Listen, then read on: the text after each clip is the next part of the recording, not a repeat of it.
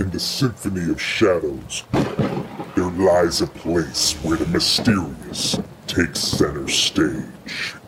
Join us as we unravel tales that blur the line between the mainstream and the macabre. This is the Trick or Trio. With tonight's special guests, Wicked Makers. What is up? Welcome back to the Trick or Trio, guys. I'm Tyler G. And I'm Savannah. And we've got another very exciting episode for you guys. This is episode 1 of season 2. Are you ready for this, Savannah? I am so ready. But before we get into this episode, we do have some Trick or Trio news that we should probably discuss. So yeah, you guys may notice there is a little something off here. There are only 2 of us right now. Brick Thunder's not here at the moment. Yeah, so Brick is extremely busy and he had to take a step away. It doesn't mean that he's never going to be on the podcast, but you'll notice that Tyler and I are kind of the captains of the ship here for the most part, but we're still going to be a trio. It's going to be Tyler, myself, and whoever our special guest is. Now, speaking about the special guest, Savannah, you want to go ahead and introduce them today? I would love to. With a passion for all things spooky, and a love for Halloween, horror, and animatronic props, our next guests have transformed their channel into a haven of enthusiasts for all ages. Together, they craft imaginative and approachable projects, creating an experience that's not only entertaining, but also suitable for the entire family with their unique blend of creativity and inclusivity. The husband and wife duo bring a delightful energy to their projects, making DIY accessible for everyone. Their goal extends beyond mere entertainment. They aim to inspire, teach, and motivate their audience to embrace the world of DIY. Boasting an impressive community of over 650,000 subscribers and amassing over 68 million views, they've become a beacon for those seeking to unleash their creativity. So join us as we dive into their journey, discover their secrets behind their spooky creations, and uncover the magic that makes them a true force in the DIY realm. Get ready to be inspired and entertained, because this episode is about to get wickedly creative with our next guests, Jay and Jamie from Wicked Makers. Stay wicked. We have Jay and Jamie, Wicked Makers, here on the podcast. How you guys doing? What's going on? Great. How are you? We are doing awesome. How you guys doing? We are doing wonderful. Thank you guys so much for cutting time out of your busy schedule to meet with us. We have so much to get into, but first and foremost, just wanted to say thank you very much. Well, thank you for having us. This is fun. Anytime there's like a haunt-focused podcast, like it's just great. It's good. It's good for everybody. It's good for us. Good for the industry. It's good for it's great.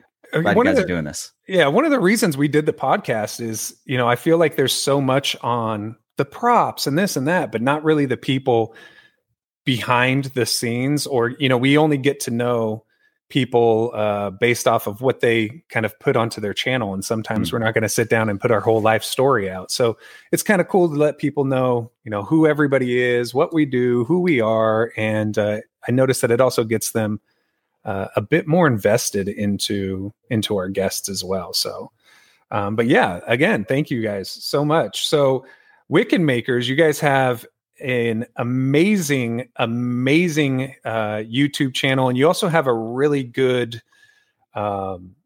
platform with your Patreon where people can get build directions, instructions, like something plans, of that nature. Yeah, digital plans, and we provide a lot of the file, if we're like 3D printing stuff, we'll like provide the files and things like that as well.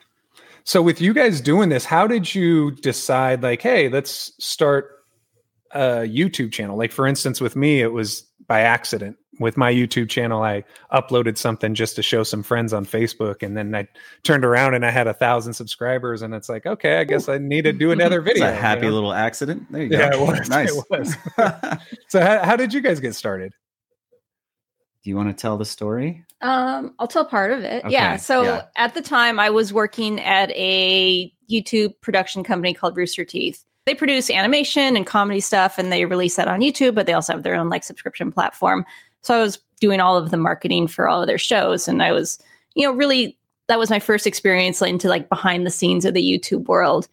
And then we went to their Christmas party, And we were driving home. It was fun. Was it Christmas or New Year's? It was Christmas. Yeah. Christmas. It was just some big Rooster Teeth party. And we're driving home, and we were just I remember this so distinctly because it was like December 30th or something.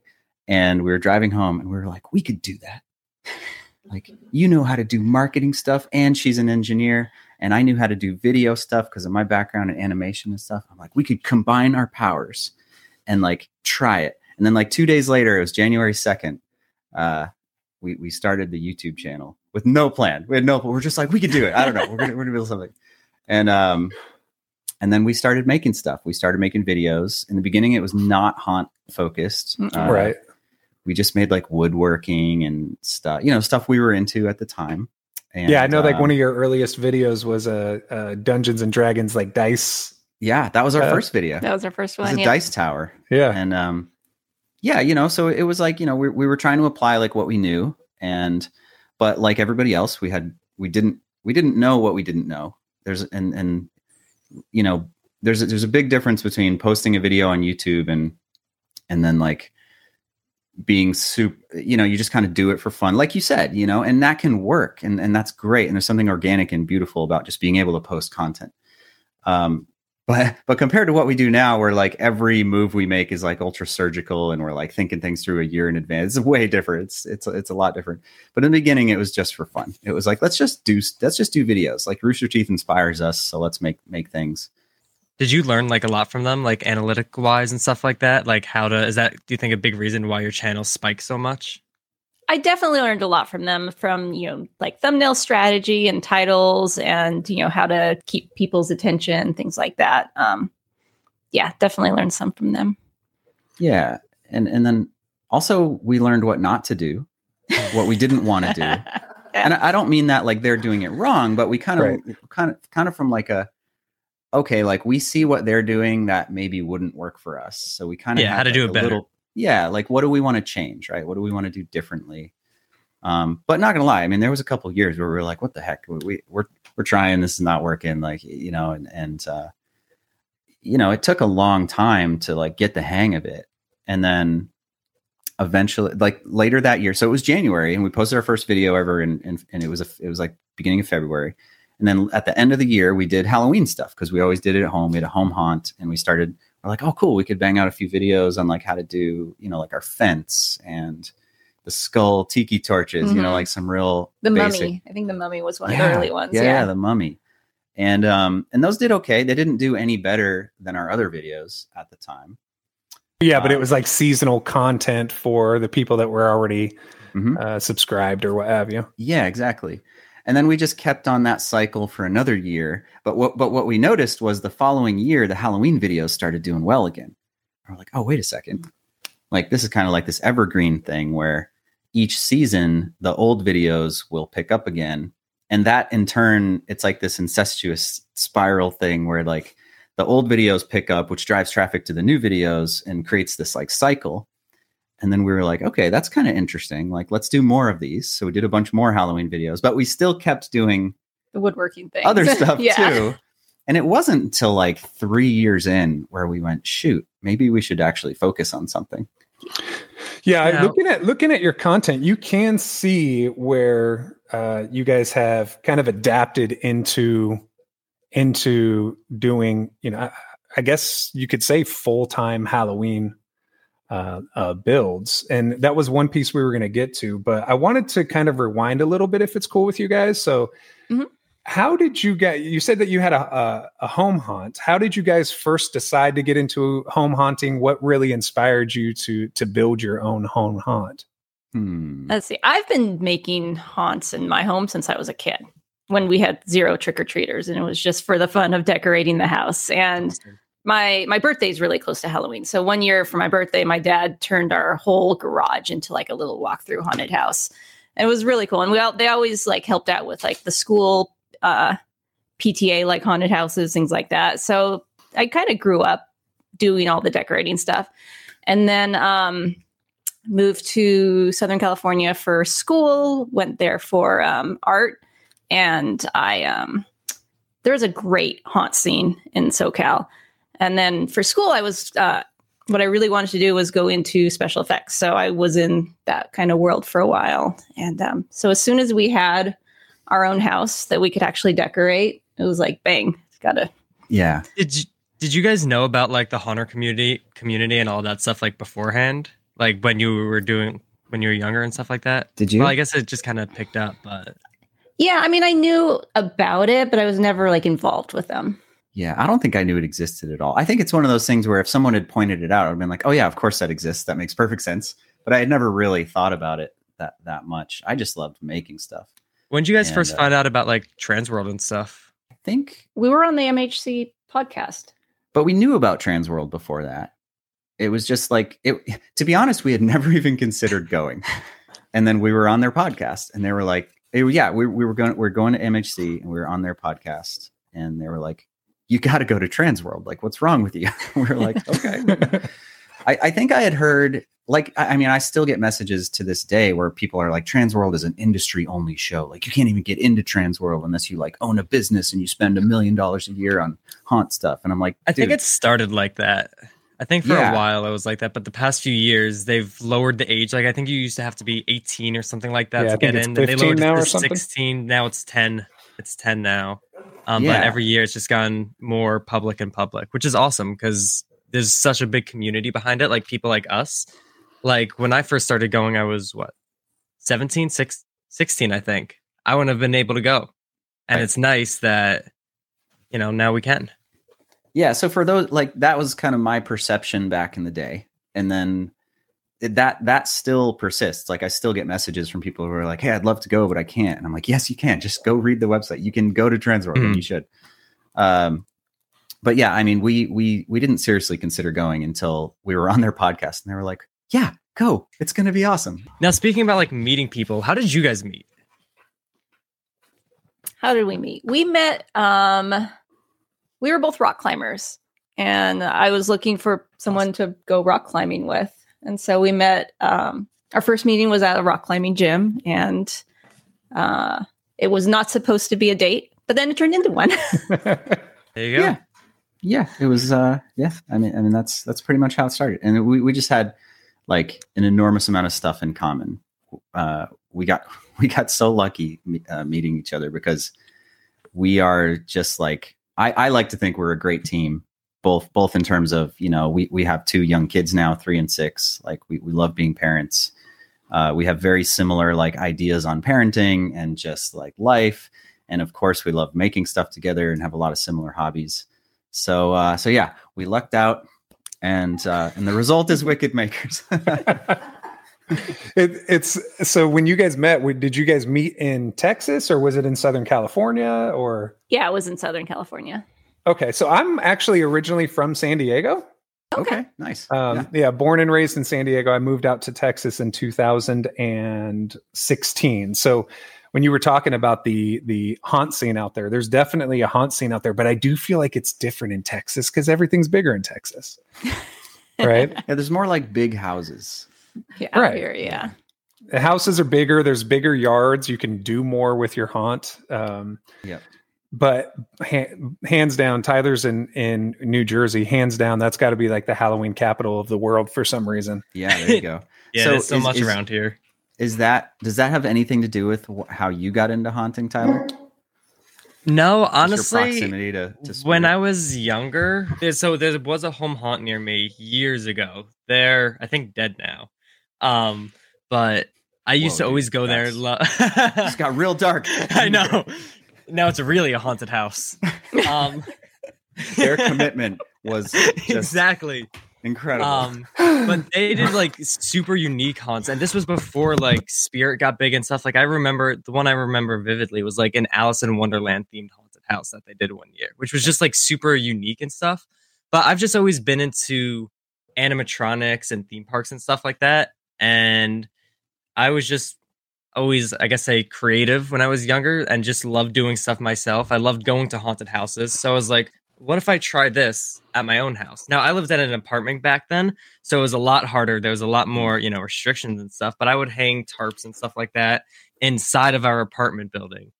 And eventually awesome. started collecting animatronics, found out about the community, And now we eventually moved into a house, and I've just got an open landscape where now I keep up most of the haunt all year round because it's that big. Great. It's become massive. Yeah, with Tyler, it's his haunted house is by far like to be a home haunt at his haunt. You know, he has pneumatic props at his home haunt. His theming is ridiculous. He had this scene this year that was a church steeple, and you walked into this fully built church. You would not even remember that you were sitting in somebody's backyard. It was crazy. incredible. That's so cool. Trying to So, go pro with it though. Trying to get the funding. Okay. That's yeah. awesome. Yeah, Nice. Well, Transworld is a great place to meet people for that. And definitely. you know, one thing that I really enjoyed at Transworld, not to go on a tangent, but meeting haunt owners is so cool. And I love hearing their stories. And just hearing about like, because they're also different, you know, like Eric up in New Hampshire with his outdoor haunt and just like, you know, some of the different ways people have created like large, I don't know, like theme park-esque like attractions, but they're not all just like in a house. Like some of them are in a huge warehouse. Some of them are literally outdoors. Some of them are in a cornfield. Like some of them, you know, we met a guy who worked with the city and got funding directly from the city to create like a really good haunt because it was like a good way to bring kids into the area and like keep them out of trouble and stuff. Like everybody has a totally different story. And that's one of the really interesting things about the industry and you know, and your podcast, frankly, because you can help tell those stories.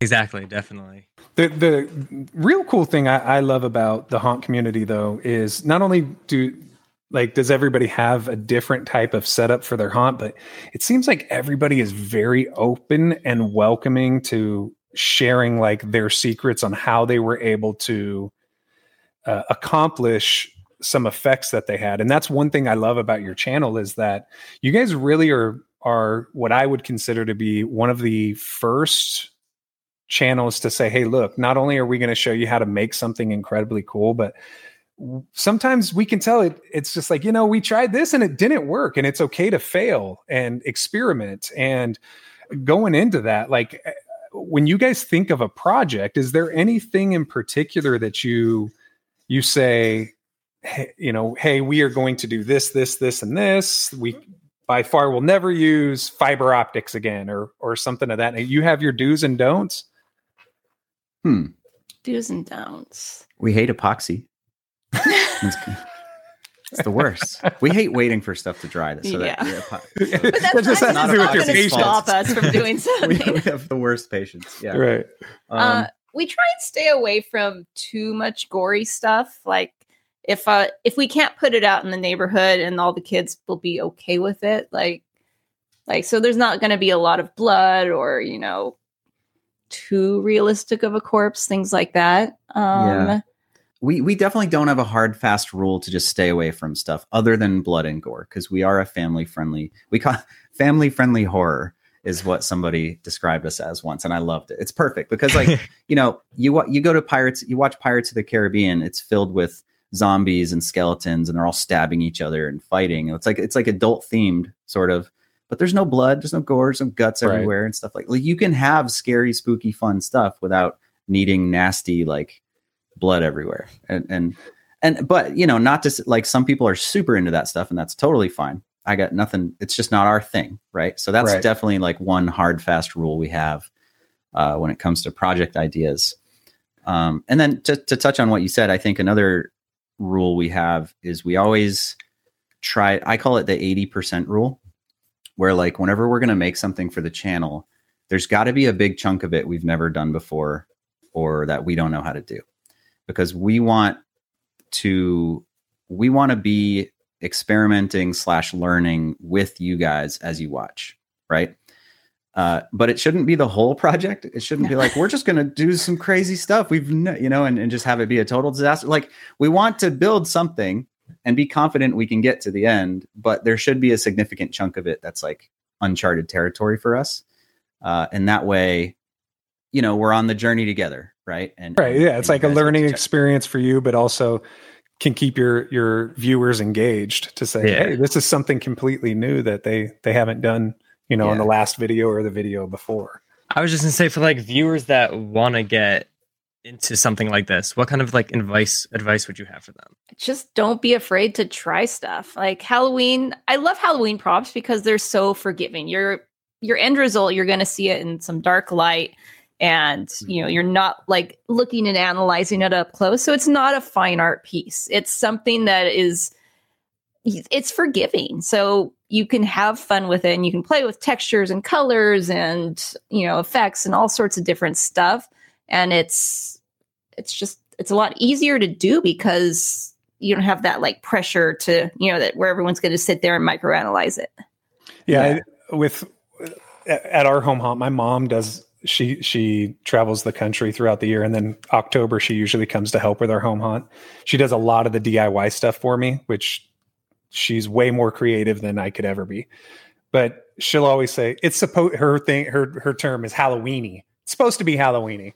Like, if there's a dent over here or, this side was burnt a little more than that, it's supposed to be Halloweeny. Like, nobody's going to sit there and go, there's too much spider web on the left side. Yeah, no, exactly. And I think that's a really important point. I think, in terms of specific techniques and stuff like that, like, I often will point people to like making tombstones is like a great way to start on kind of like if you've never done like a Halloween build, like that's a pretty cool thing to do, because if you're familiar with cutting wood, you can make them out of plywood. If you don't want to cut wood or don't have the tools, you can make them out of XPS insulation foam. And then you just kind of slap some gray paint on it, put a funny thing on the front, and you've made a prop. Like, you did it. Good job. Like, it's not hard. It's not complicated. And then you can take that as far as you want. You can study like texture to make it look like stone. You can like carve like really complicated epitaphs. You can carve cracks into it. You can do weathering on it with like moss and lichen. Like, you can take it as far as you want, but all you got to do is paint a rectangle gray, and your kids are going to love it, man. It's so fun. And it doesn't need to be like this monstrous task that's intimidating and overwhelming. And then, on the other side of it, like, it's supposed to be Halloweeny, right? Like you said, it's, in the early days of game development, every single room was like this old industrial, like look at old like FPSs and stuff. Like, you're always in a dark room, and you're always in like an old rundown factory or something, because that was the easiest thing to make. You just make a brown wall, throw some crap on it, and it's like, cool, you're in an old factory. It's like that, but for making stuff for haunts, right? It's just like, just make it brown and gross, and in the dark, it's gonna look good. You did it. So, do you guys? Because I hear and I agree with like 99.9% of what we're saying right now. However, you guys are also known to recreate some extremely popular characters, and not once have I ever seen one of your characters and go, that doesn't look like the other mother from Coraline, or that doesn't. It's always so spot on. That's got to be extremely intimidating when you first started saying, hey, we're going to do a licensed character for this rebuild, right? Do we tell them the secret? What's the secret? Tell me the secret. Before we unveil the secrets of success with Wicked Makers, we have a special announcement for all you Halloween enthusiasts out there. Trick or Trio is not just a podcast. It's a community of fellow haunters, horror lovers, and Halloween fanatics. If you've been enjoying our spine-chilling episodes and want to ensure that eerie tales keep coming, we have a way to get you involved. Head over to trickortrio.buzzsprout.com to catch up on every episode you might have missed. You can also become a crucial part of our haunted family by pledging a monthly donation. Your support will help keep the Trick or Trio podcast strong, ensuring we can bring you more riveting guests, spine-tingling stories, and Halloween delights. So don't be a ghost listener. Join the Trick or Trio community today. Visit trickortrio.buzzsprout.com. I don't know. Do we tell the world our secret here? Or you don't know our secret. Maybe it's not a secret. You should tell them then. It's so secret, she doesn't even know. So yes, it's intimidating in a good, fun way to try to match an existing IP or character, or a character that people love and have grown up like they're going to have expectations, right? But it's also it's a guidebook. It's a roadmap. We know exactly what we have to do because it's right there. Right. It's not like, oh man, what color hair is it going to have? What's the skin going to look like? How big is the nose? What kind of teeth? Are they sharp? Are they flat? Are they brown? Are they white? Is there, you know what I mean? Like when you design your own thing, there's a billion questions to answer and you can go in any conceivable direction. But when you are working on a licensed character, you're trying to recreate something. It's just, you have the concept art and you have the animation and you have the roadmap and you have this clear idea of what it should do. And that can be more difficult to create making wise. Technically, yeah. Technically, but creatively, it's almost easier because you're just like, cool, I don't have to make choices. I just need to make it look like that. Right. I never thought of it that way. Because like even behind you right now, we can see a couple of the heads of your projects back there. And, I never thought of it like, you have almost, especially with the internet, unlimited amount of source material. Mm-hmm. So you can probably find 45 different angles. Exactly. Yeah. That's exactly right. I never thought of it with that. Huggy Wuggy, talented artists have already created these characters, right? And that's why you love them in the first place, because somebody really good at this made them, right? And they've made choices, right? Like, what is the texture of Huggy Wuggy's mouth? Well, it looks like a balloon, right? If you look at it up close, it almost looks like a balloon animal type shape.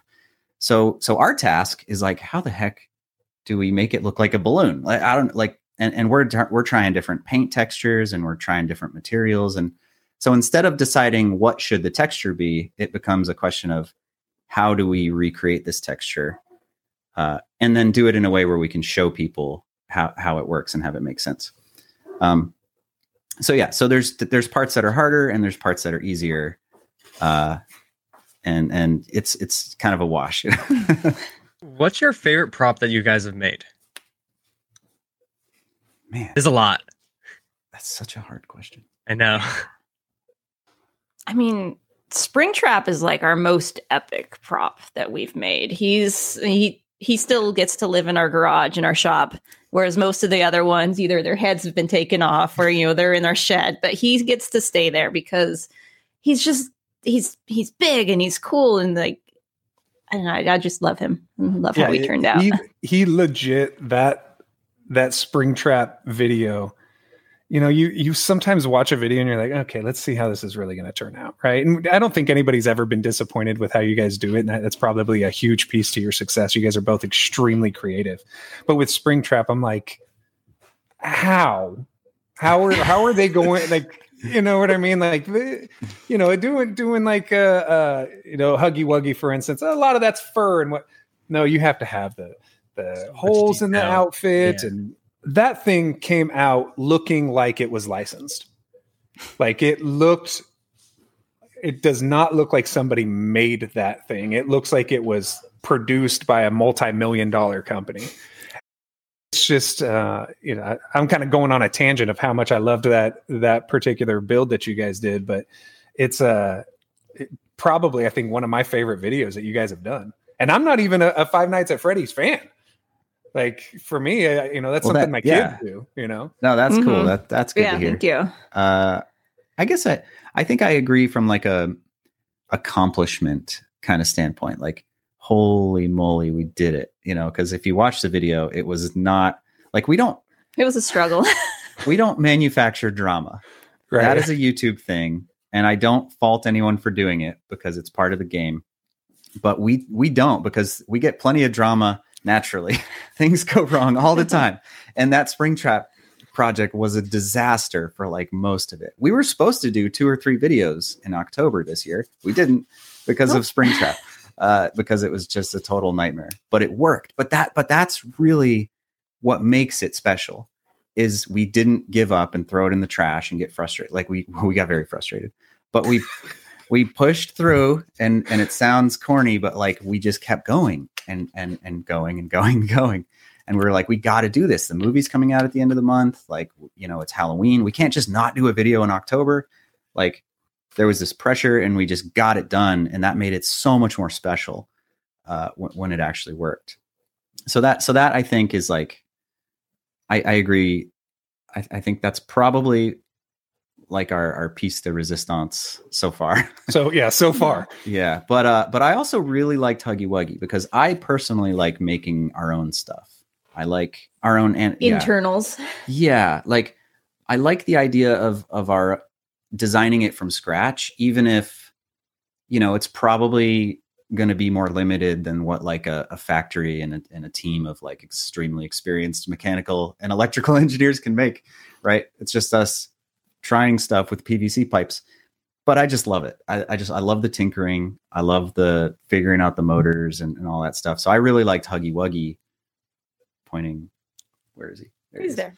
Now, Just doing a thumbs up. you make a prop, you've got it all set, you know what you're doing now. Do you think you would ever like sell something like that? I hope so. Like sell the actual props or like create That one to or sell? creating new stuff, whatever. I don't know if we'll ever actually sell the ones that we make for film. Not for film, but for our videos. Inside, sometimes they don't last the longest because it's it's just made out of stuff from our house. Right. But so like we have like a machine shop. And, we don't have to worry about like building it well enough. Yeah, to quality ship across the control. country. Yes, that. And like oh, you're gonna throw this on a FedEx truck, and ship it, and have some guy like tossing it, and then like some like our, they work for the videos, but they don't work. I don't know. They work for us They because work a few seasons. we can take them out, every Halloween and like do a little repair work and stuff like that. Yeah, it's almost like the nuances of that particular prop that you've built because you put it together. So Yeah, I like know, I know- okay, the wires work great if they touch this way, Yes, but if they go that that's way, exactly right. Like a great example is we made the Pennywise spider, which I know, I Savannah, love. you're a big fan of that one. Yeah.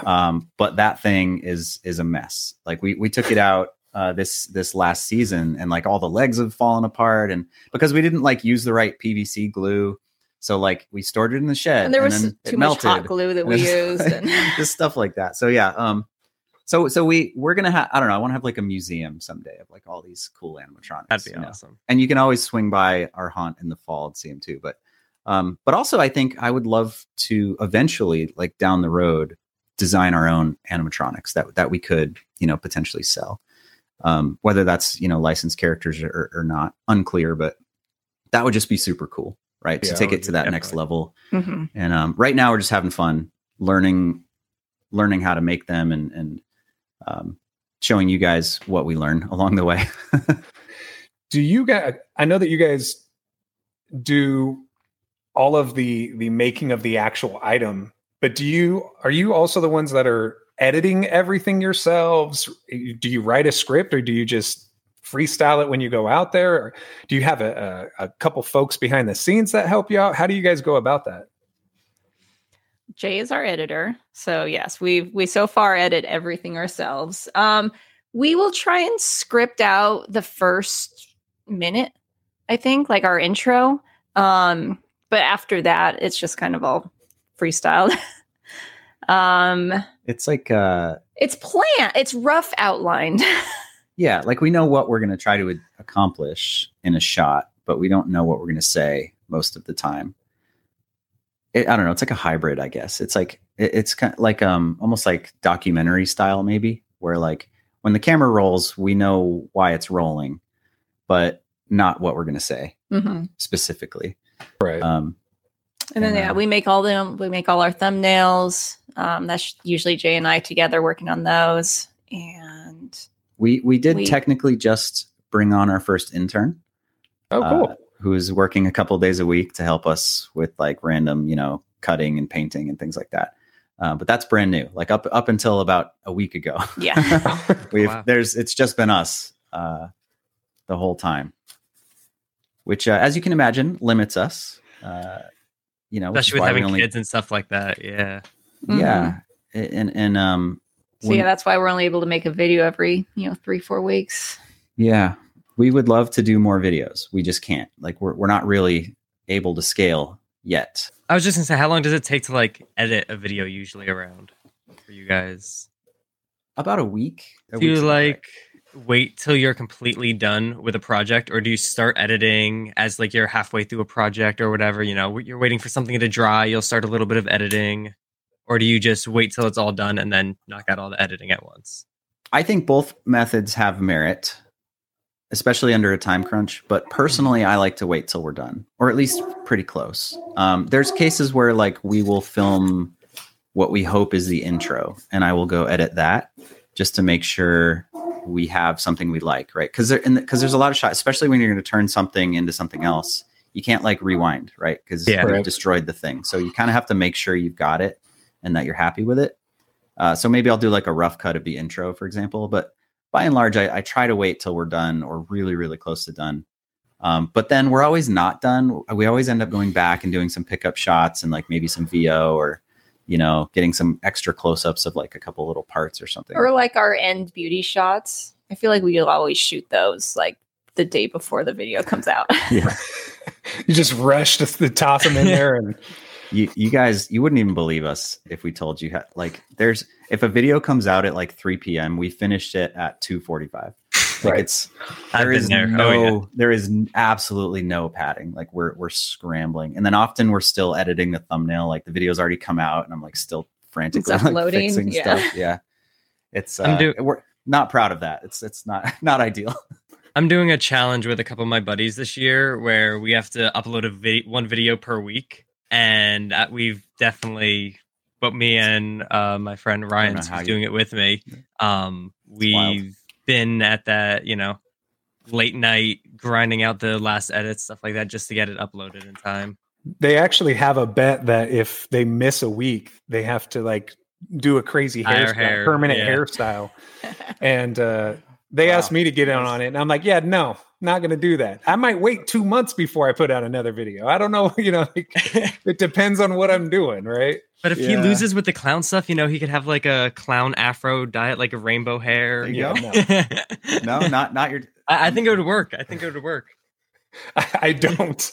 I still have like, you know, I have my wife and I, we do the podcast, we do YouTube. We've been doing daily shorts, not really shorts, but daily videos lately of animatronic backstories. And we also both have 9-to-5 jobs, and we have 5 kids and 3 dogs and 4 cats. So it's like, I'm not going to house there. Yeah. I'm not going to rush to try to get something out on Sunday. You know, like these young bucks can do, because, you know, they got the ease of not having so many responsibilities, but more power to them, you know? I work in an ice cream shop in the middle of the winter, so I could get editing done there.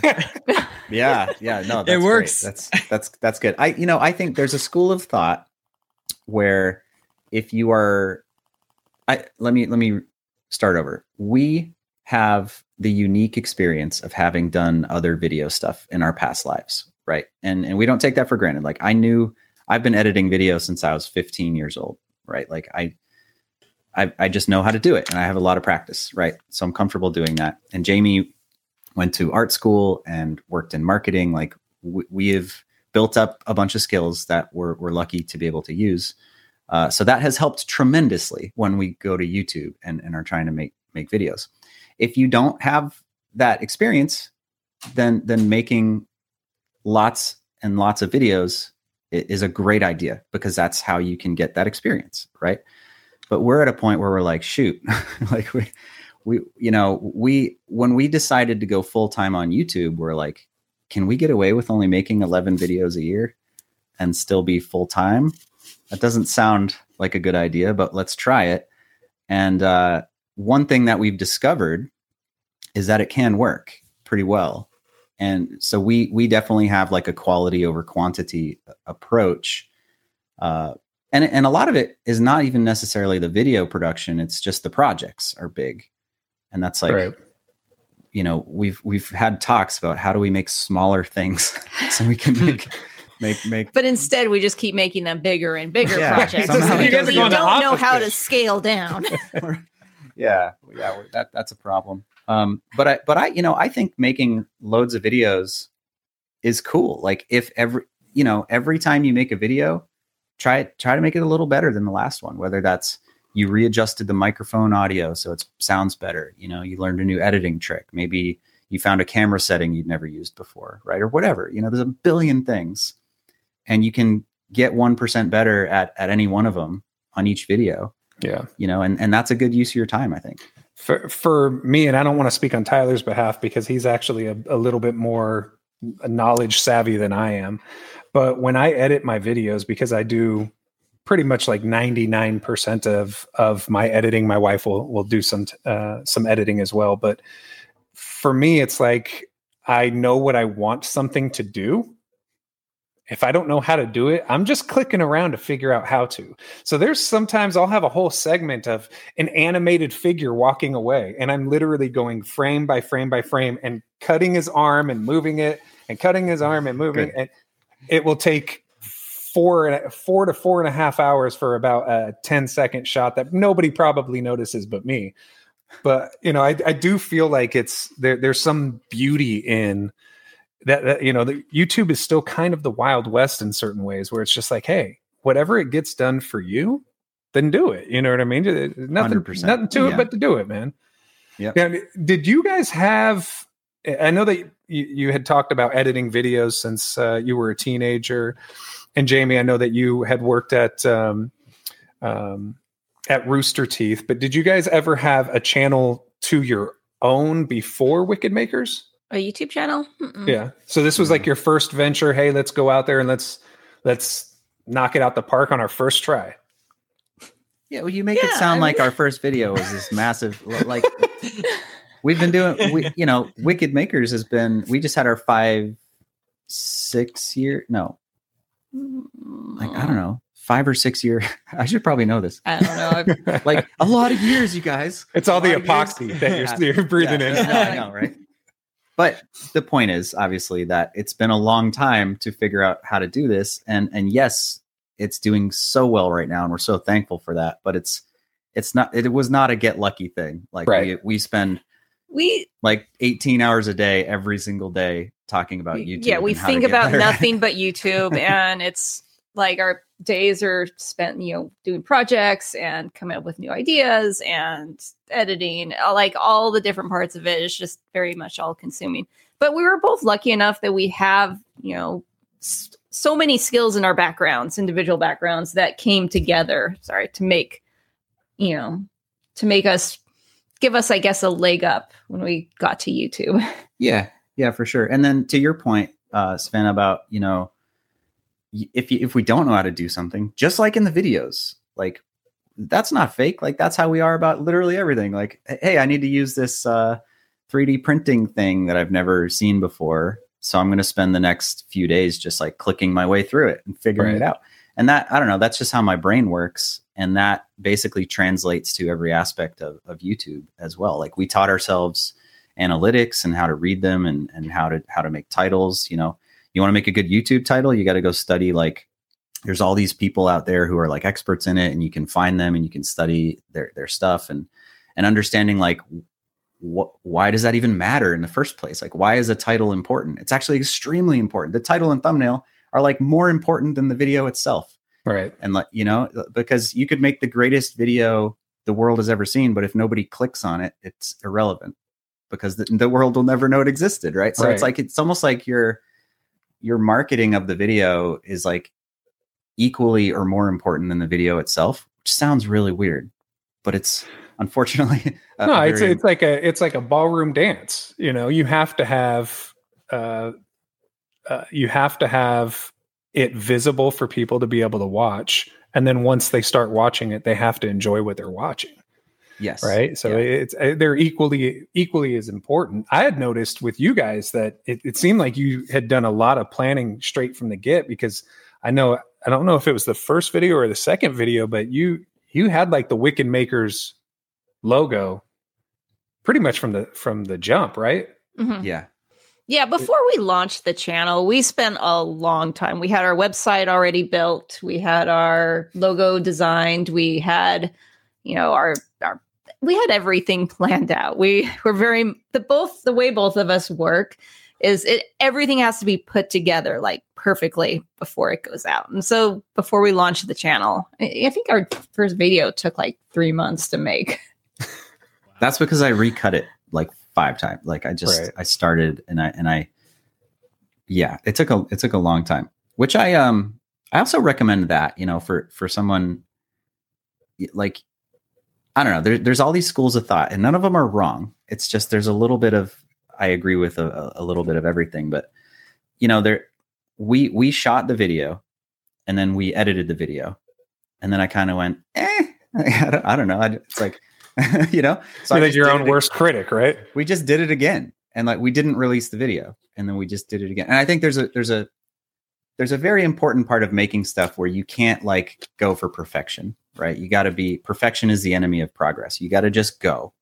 And sometimes it in hindsight, probably would have been better off just releasing the video and focusing on the next one, but we didn't. We remade it and then remade it again.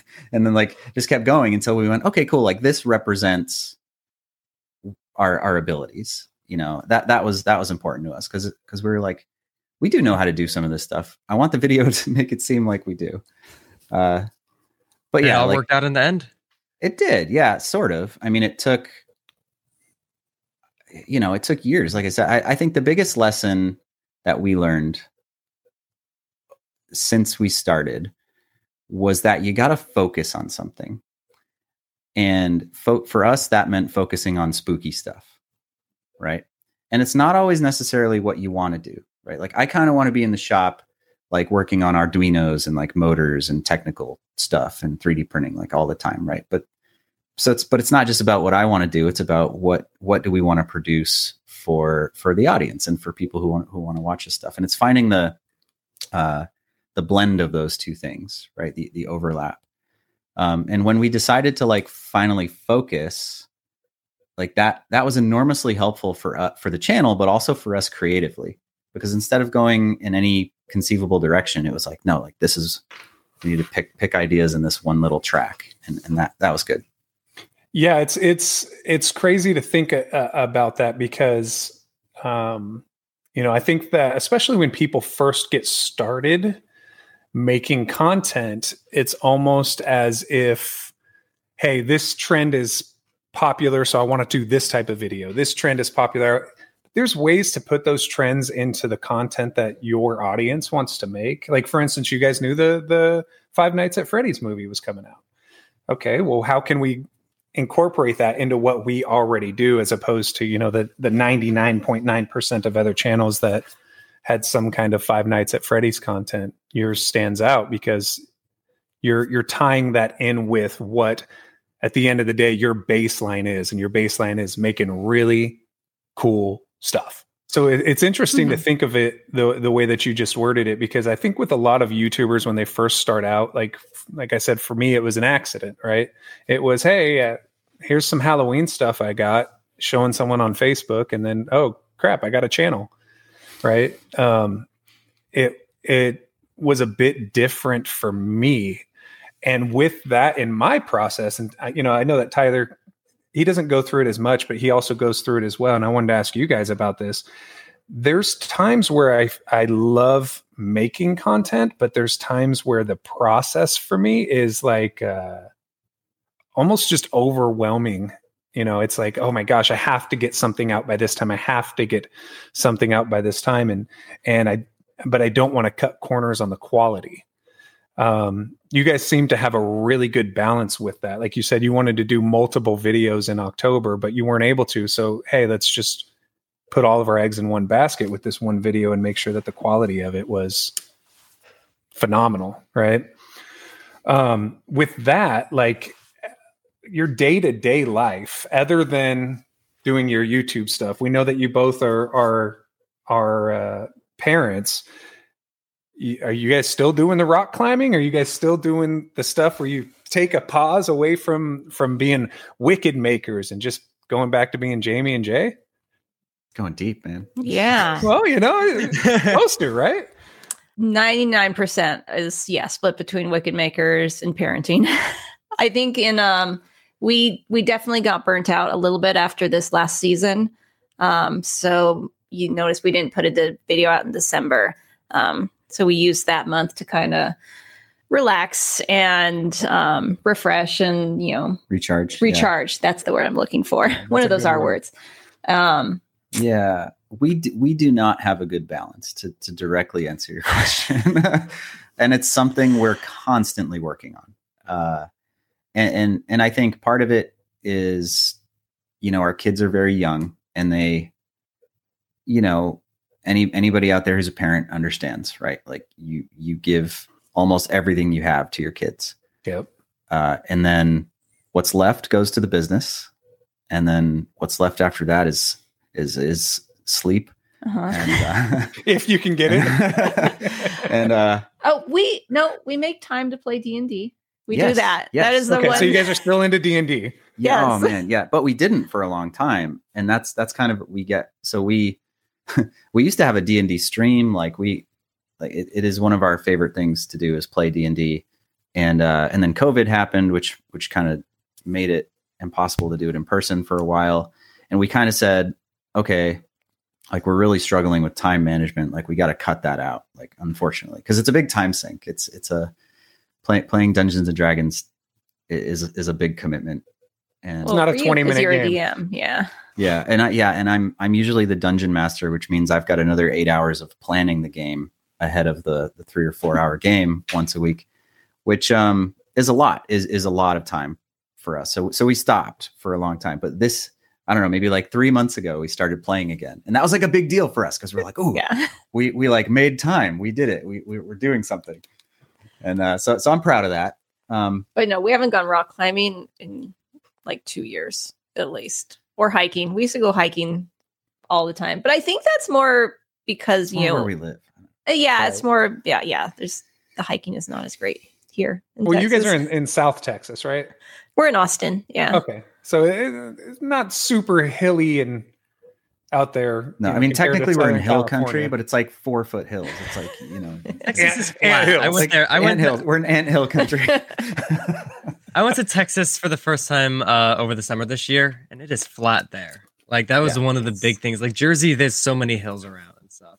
But And and it's hot. It's I don't know, not to make excuses, but but it's like Sure. it's just I don't know. It's different than Southern California, that's for sure. Yeah. But it also has its charms. There's a lot we really like about here. But yeah, we're trying. Like it's when you run your own business, and that's not just a YouTube thing. Like anybody who's an entrepreneur, like you kind of gotta put it all in. You gotta go all in, Yeah. or it's you might.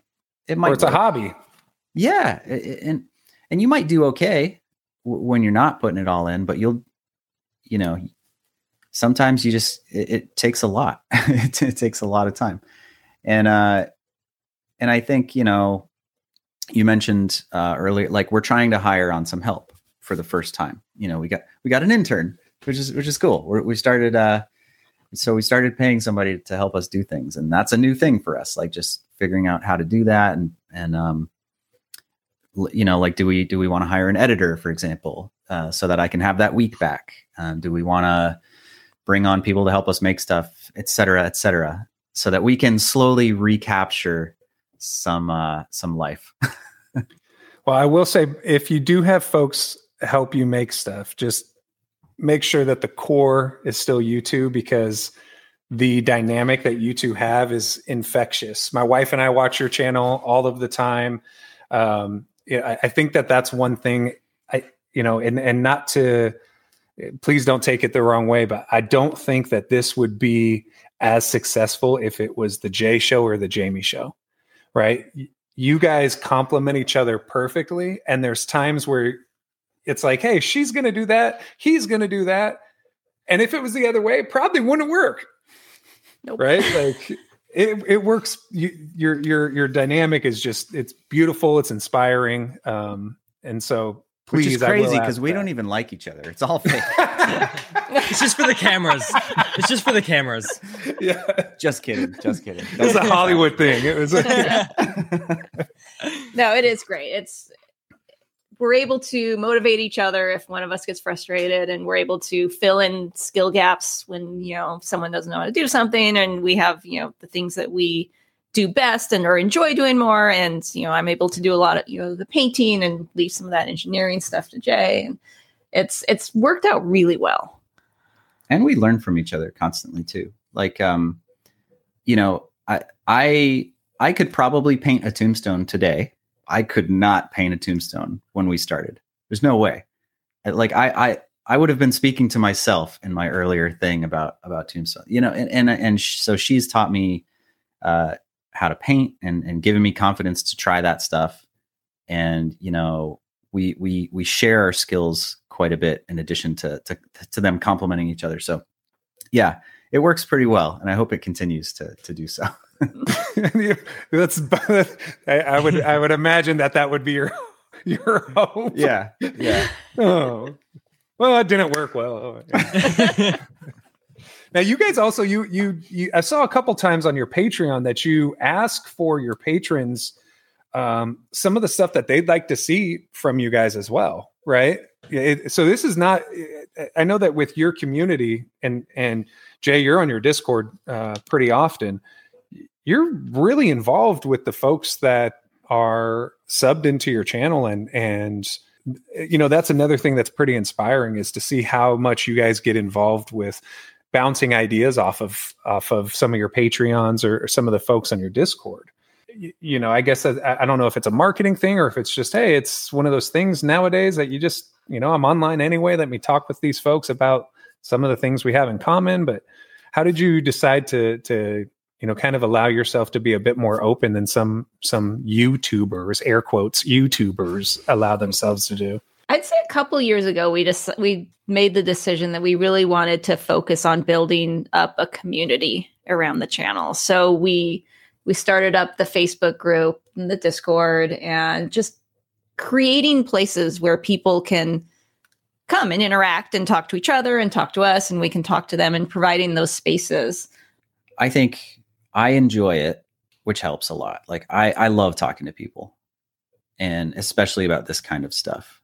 And also I think anybody who does content creation understands that it's very like you're by yourself all the time. We are so lucky to have each other to bounce ideas off of, because most people are just doing it solo, and you don't have that soundboard. You don't have that community or person to bounce ideas off of. And it's 100 times harder. Like if you got to go find people to talk to, and whether that's about painting or programming or making YouTube videos, like you got to find your tribe. You got to go find people who are into the same stuff, who you can learn with. And so I just really enjoy that part of it in general. And I would say a couple of years ago, when it started to become clear that people were like genuinely getting a lot of value out of our content, it wasn't just like this cool thing. It was like, oh wow, like people are like, we're meeting people and they're like telling us they went and got jobs because they got started, learning stuff on it, like actually helping people improve their lives and learn cool stuff. I don't know. We doubled down on it all, and we said, okay, let's really lean hard into this and try to create a place where not just you can learn stuff, but where you can be, where it's cool to fail. This is the most important part, because there's a million, if you've been on the internet a long time, there's a lot of mean people on the internet, and it's not always the great, you can't just pop into a random forum or a random group or Discord and be like, hey, like, how do I get started doing a thing? Because people will just tear you down. Why didn't you Google it? And blah, blah, blah. Like we wanted to have a place where nobody's like that, or as best as we could do, like a place where you could, where it's okay to be totally new at something. It's okay to ask dumb questions. It's okay to talk about your screw ups, and hey, I am perfectly aware that I was supposed to do this, but I didn't because of reasons. And now I'm in this horrible situation. Instead of tearing you down, we're going to help you get back up to where you were, and that's, I don't know if we've perfectly achieved it, but that's what we're after, right? We want to have a community that's going to support each other and be open to that side of, I don't know, discussion. You know what I'm saying? Does that make any sense?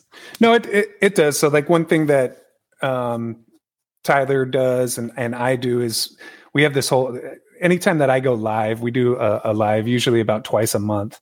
And I end every single live the same way. And it says, hey, if you see bullying or you're a bully, like stop, because it doesn't make you look cool. And that one little message that I said one time on a live, we have a PO box where what the Psychotic Circus of Savannah fans, we call them carnies, where they send us fan mail. And we have up in our other studio, literally, it's like a 10-foot wall that is just plastered with letters and drawings from people older than me down to, I think one of those drawings, Amy, is like a 3 or 4 year old, of kids that are drawing stuff from our channel or saying bullies suck. And sometimes people will send letters to Amy and I and say, hey, you know, I'm going through this and I wish that my parents were you guys, and stuff like that, where it's like, it got a bit deeper than I really expected it to get, but it turned into this whole, like, almost like a safe haven of certain people of all ages that feel like, hey, you know what? I'm okay to be myself on these lives. If it's only twice a month, I can be myself. I can say things that are dorky. I can talk about dumb stuff. I can be silly. I can be this. I can be that. And I don't think that there's enough people, especially in the haunt community, but just in the YouTube community in general, that really have something like that you guys have been able to accomplish as well. Which is, you know, the weird irony of that is that we're all outcasts, man. We're all like, we're not going to the baseball game or whatever. No, if you like baseball, good for you. We're going to the haunted house, dude. All the people that like baseball have just unsubscribed. They're just, sorry to the, no, you know what I'm saying. Yeah. Like, we don't. We all got our own quirks. We like scary things and horror movies and punk rock and metal and like just crazy stuff, right? Like we're already the outcasts. We got to support each other, man. And like, you know, and I'm glad that you have that message, because it's really important, you know, and it does help people and it does change their lives. And, you know, for us, we try to do that through making things, right? Through creativity and through like helping you feel more confident in yourself and in your life by just creating cool stuff that makes you feel good, you know. But it's important in every aspect of your life, you know, to treat other people with respect and to be courteous and to just be a good person in general. So I, at least for me, Tyler, I'm not sure about you, but I do have one final question. And for me, it is going to cause someone in this group to feel like an outcast. So I was waiting for that. You have a choice, and it might be different from each other. It might be different from your kids, but if you had Velveeta shells and cheese or Kraft macaroni and cheese, which one are you choosing? It's so easy for me.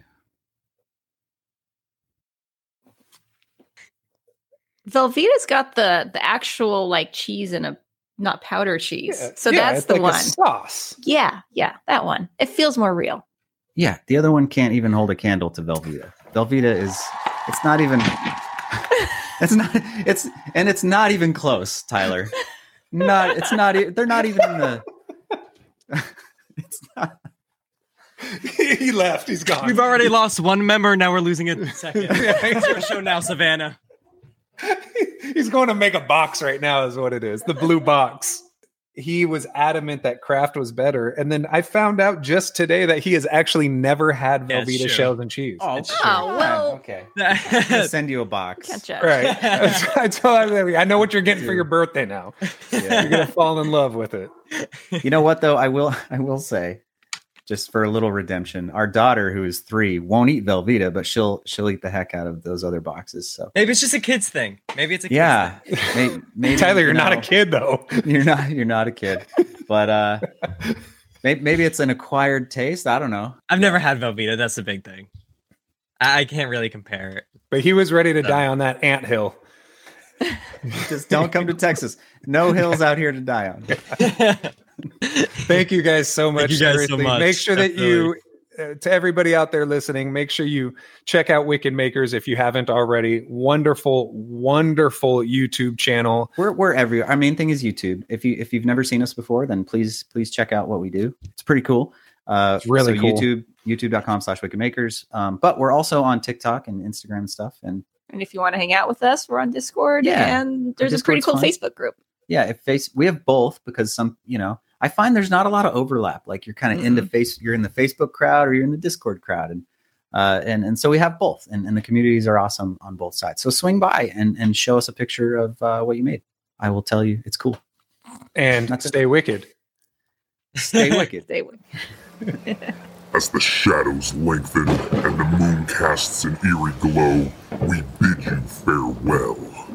The night may be over, but the mysteries endure, waiting to be unraveled in the episodes that follow. Until then, embrace the darkness of the Trick or Trio.